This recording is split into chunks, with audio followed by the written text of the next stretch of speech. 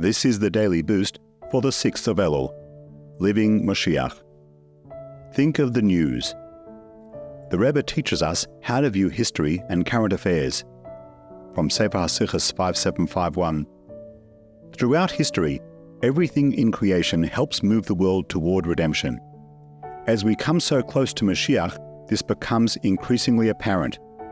For the first time since the beginning of exile, most of the Jewish people live in countries where they are free to serve God. Furthermore, today the world's nations are actively promoting education and benevolence, assisting those in need out of kindness with no obvious benefit to the patron countries. Now, even armies are used to dispatch food, medicine, and shelter, literally saving lives. All of this clearly shows how close we are to the redemption and how the world is moving toward the redemption. The tides are with us, and this must inspire us to double and redouble our efforts to bring Moshiach now.